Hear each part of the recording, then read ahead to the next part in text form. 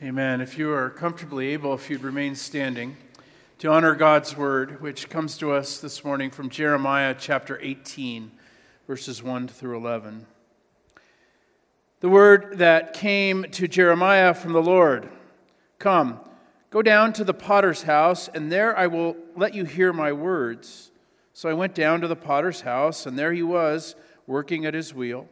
The vessel he was making of clay was spoiled in the potter's hand, and he reworked it into another vessel as seemed good to him.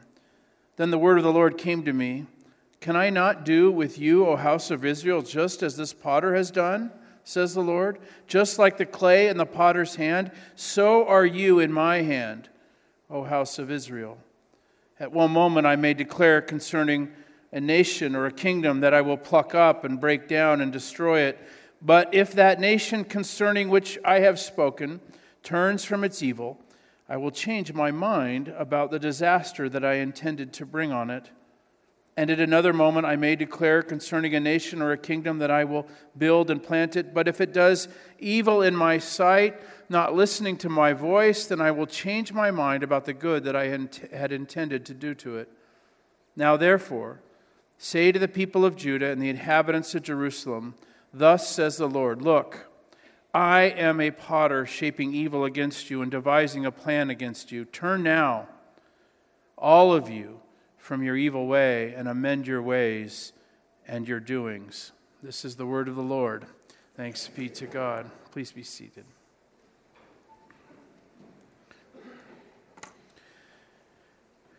In our series thus far on the book of Jeremiah, we have seen what a painful and difficult task Jeremiah was called to do. He had to preach against his very own people, and what a harsh word it was, seemingly. He had to challenge them on their behavior and call into question their loyalties. As we might expect, Jeremiah is a lonely man who was hated by the people, who claimed that he was a traitor. Jeremiah spoke about God's anger. He spoke about God's coming discipline and judgment. It was a message that no one wanted to hear. Better to listen to our priests and our so-called prophets who keep telling us everything is just fine. They would say this to themselves and to each other. We have good priests, we have good prophets. They're not concerned at all about our behavior. Well, as you can imagine, Jeremiah is miserable about all of this. This is a hard task. And in this section of Jeremiah, chapters 18 through 20, he cries out to God, seeking understanding, seeking vengeance, seeking justice, seeking something, anything that would help him make sense of this situation. He's preaching judgment and warning and coming doom, and no one seems to be listening. And it's left Jeremiah throwing his hands up in the air, saying, what in the world is going on here? And so God makes him several promises, but he begins with an illustration of the potter and the clay. Let us pray. Lord, these words are yours. These are eternal words.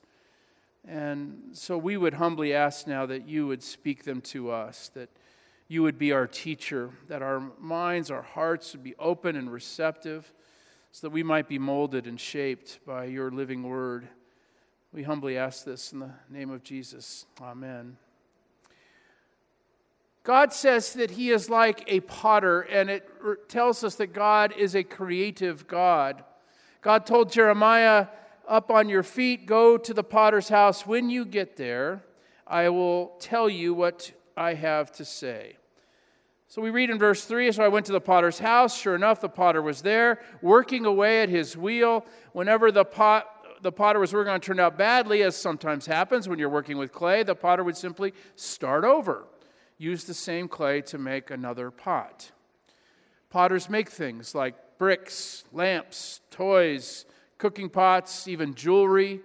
They used pottery for so many different things back in those days. It was one of the earliest and most widespread and familiar of ancient Israel's crafts. You would have had pottery places, homes that did pottery, and all over the place. This was nothing unique. In fact, Israelites apparently even mass-produced some both useful and attractive pottery. So when Jeremiah talks about the potter and the pottery of the Old Testament, he uses imagery it's just very familiar. Everyone knows what that looks like. Someone suggested it might be like we have a gas station on every corner. We know how they work. We know what you do there. It's just very, very familiar to us. His teaching reflects the freedom that a potter has. It's a creative process to reshape the pottery while it's still on the wheel. If his pottery doesn't turn out the way he planned, it's clay. You can collapse it and mold it and start over, free to shape it into something that seems better to the potter.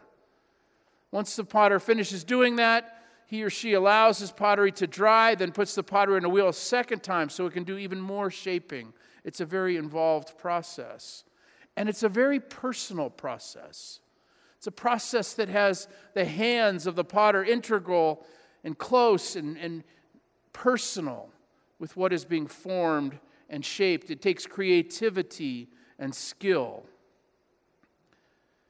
And God says, Jeremiah, I want you to go down and watch that process. And he says, you need to understand something. I am actively shaping a nation. I'm actively engaged. I know what I am doing. He is the one that moves and controls and dictates. His hands are guiding and molding and shaping. We may ignore that truth. We may deny that truth. We may even choose to refuse that reality. But God is still shaping and molding your life and shaping and molding the life of this church, this community, this nation, and our world. Whether we like it or are engaged in it or acknowledge it, He's still actively working. This is what He does. It's God's nature, and it is His character. He is engaged, and He has a will and a want on where this congregation, where this family, where this nation, where this church is going, and He will mold and shape and do what is ever necessary. Will Willimon noted this a couple years ago. He noted that the president of Yale University had a gathering with the incoming freshmen at Yale University, incoming class, and the president said these words to these new freshmen. He said, "We cannot supply you with a philosophy of education any more than we can supply you with a philosophy of life. This has got to come from you. From your own active learning, from your own choices, your own decisions. Think for yourself." Now, he said, when it comes to history, if you say Columbus discovered America in 1805, well, we will impose our beliefs on you there because we have some knowledge about that. When it comes to physics, if you say E equals mc squared, we will impose our beliefs on you there because we believe that there is knowledge about that. But when it comes to values, wisdom, goodness, what is right, good luck. Think for yourself. Isn't that remarkable? Yale University did not start that way. Not at all. Yale University started with an acknowledgement of God and God's activity and God's shaping and molding in the university, in the lives of the students. In other words, Willimon says, the university has absolutely no clue why you were supposed to be here and what you were doing here.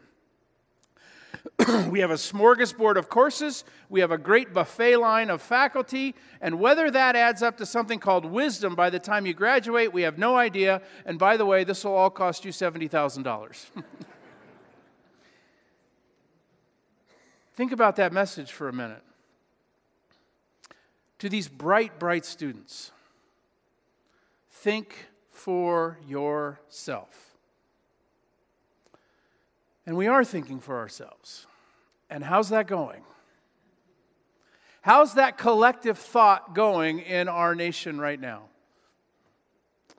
A whole lot of people deciding on whatever value they personally appreciate, thinking for themselves. It's not going well. Israel had so many years of self-thinking.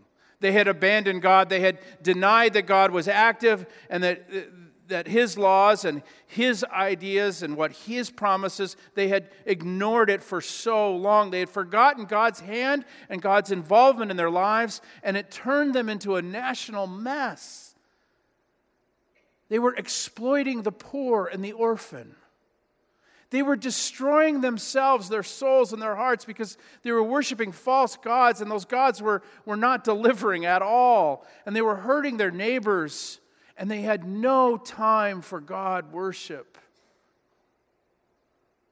They had taken God out of the equation, and everyone was suffering. And God says, but you need to understand, I am engaged. I'm like a potter, and I'm shaping you, and I'm moving you. You're denying it. You're not seeing it. You're not recognizing it, but I'm still here doing this.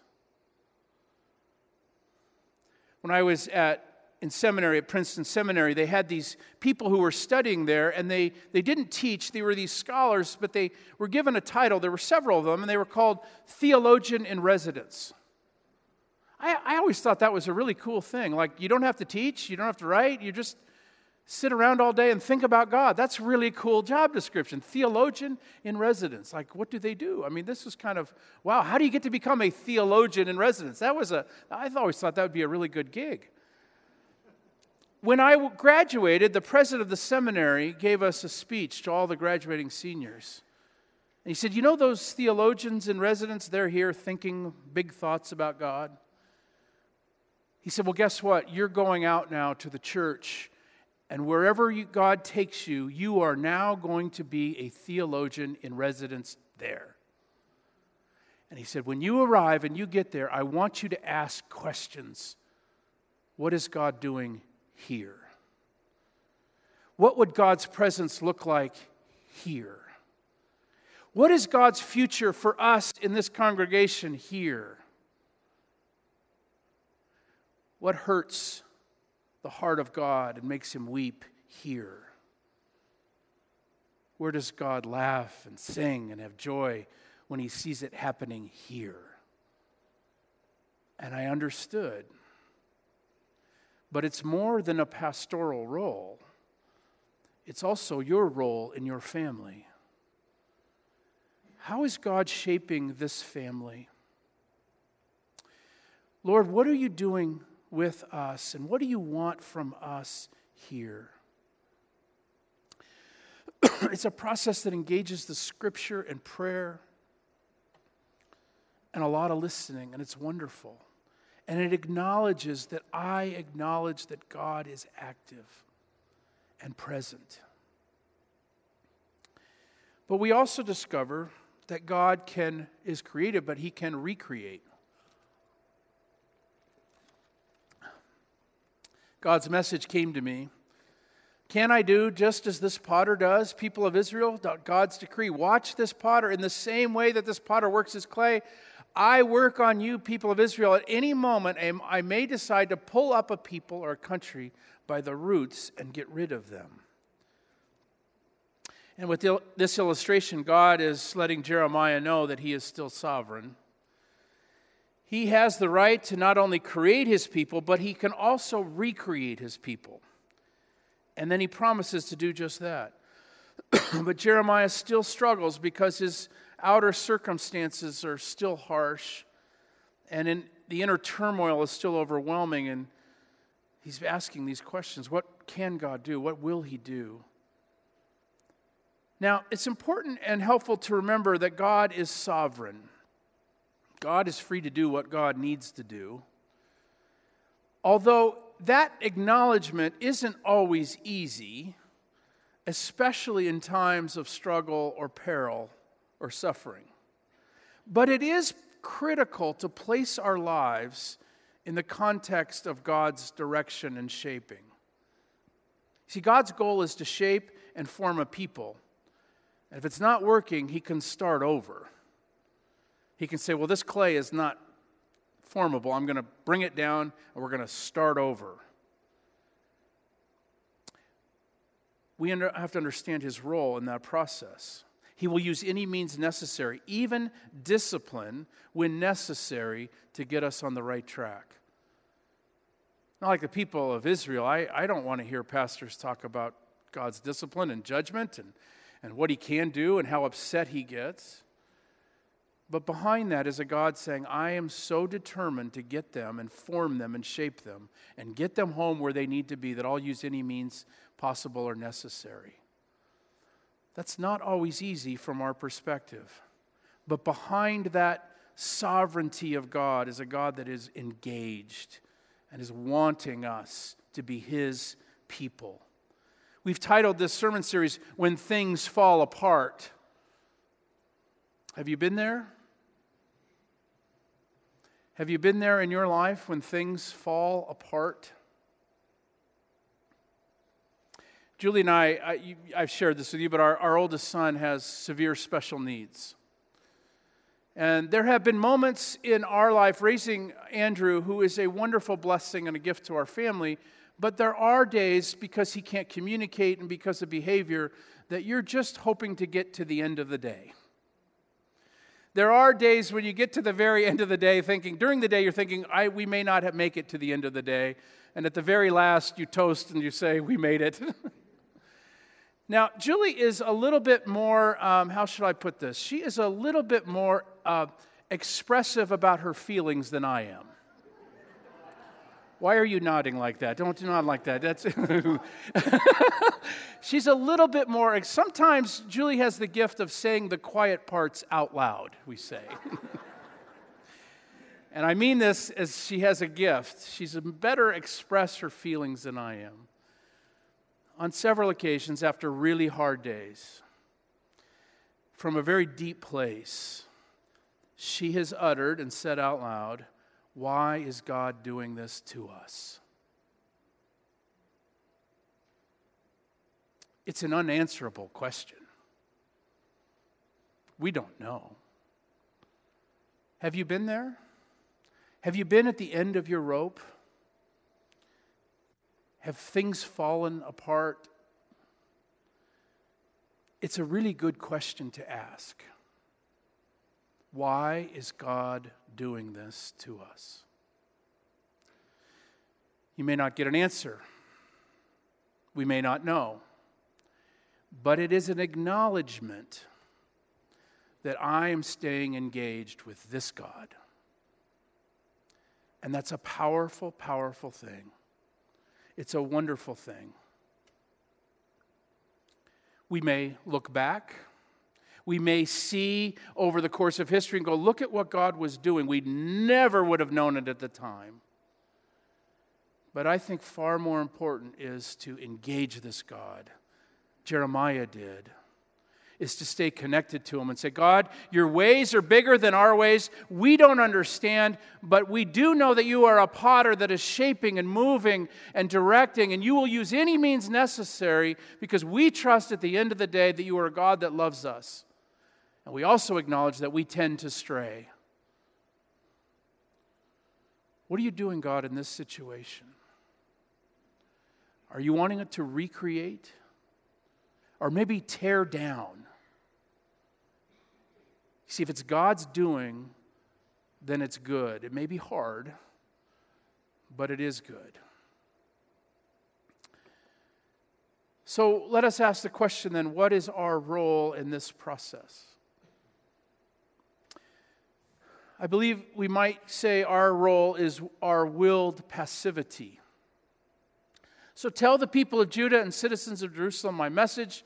Danger, I'm shaping doom against you, laying plans against you. Turn back from your doomed way of life. Straighten out your lives. See, those who believe that God has already determined what, for instance, if you believe that God has already determined what socks you're going to put on in the morning, they find this text hard to swallow.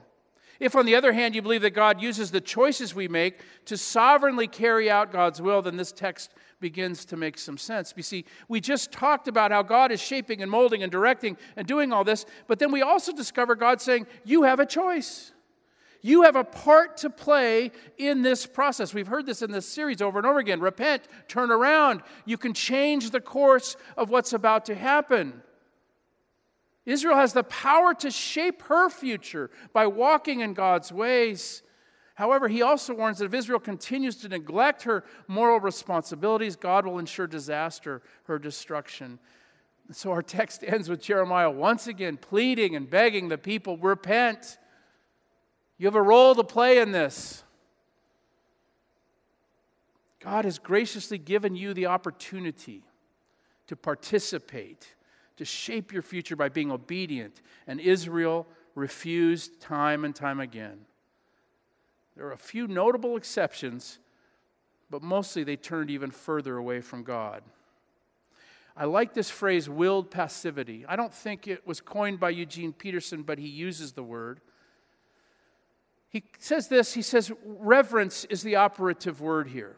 Awed, worshipful attentiveness, ready to respond in love and adoration. We do not learn our relationship with God out of a cocksure, arrogant knowledge of exactly what God wants, which then launches us into a vigorous cleanup campaign of the world on His behalf, in the course of which we shout orders at Him, bossing Him around and so that He can assist us in accomplishing His will. Nor do we cower before Him in scrupulous anxiety that fears offending Him, only venturing a word or an action when explicitly commanded, and at other times worrying endlessly of what we might have done to offend Him. You see what's happening here? God says, I'm the potter, I'm molding clay, but the clay has a role to play. He gives us freedom to obey, freedom to create. We are in His hands, but inside of His hands we have all kinds of opportunity to live our lives in creative, wonderful, expressive ways. It's a freeing process. Henry Nouwen is a Catholic priest, and he one time had a once-in-a-lifetime opportunity. Someone set up an appointment with him with Mother Teresa. He had a half hour with Mother Teresa. Can you imagine? And he knew this was coming like a year in advance. You have a half hour with Mother Teresa. So this Catholic priest, he was for a long, long time like thinking, okay, what am I going to say? Like, I got one shot here, one opportunity. And when the day finally came, he just unloaded all of his anxiety on her. All of his fears, all of his worries, all of his concerns. What should I be doing? My future, what all this and these things I'm struggling with. He just unloaded all of it.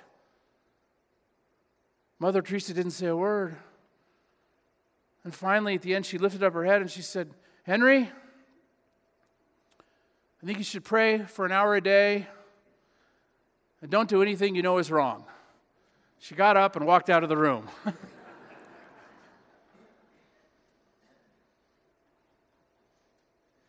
I love that. That's reverence. That's reverence. She didn't say exactly the way you live your life and you need to get engaged in this ministry. She said, love God, spend an hour with Him a day. And then try and love the neighbor, serve him. It is what it boils down to. Israel refused on both counts, time and time and time again. There's a way to walk through this life where we are reverent toward God.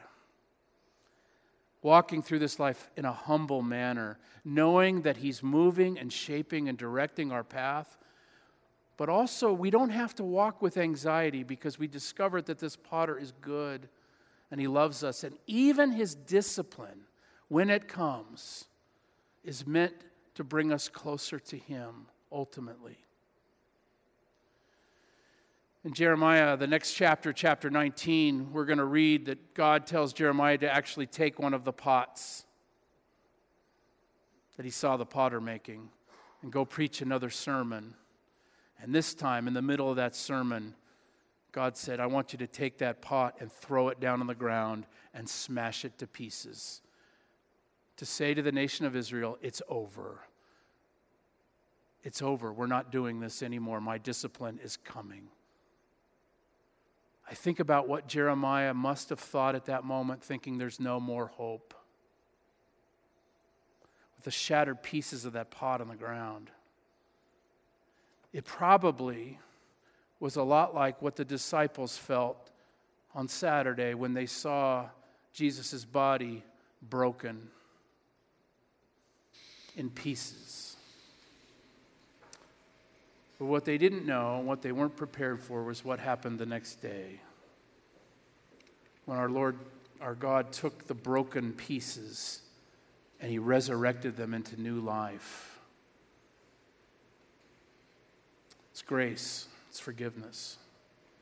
It comes to us as a powerful reminder, and God's Holy Spirit is present in these elements to tell us that we can live this life honoring him, free to create and to love and to trust in his sovereignty. This is my body, he said, take this as a reminder that I was broken for you and for your salvation. This is the best of all possible news we could ever receive. Friends, you're invited to this feast, all who confess their sins, all who trust in Jesus as Savior, are invited to come to this feast which he has prepared. Let us pray.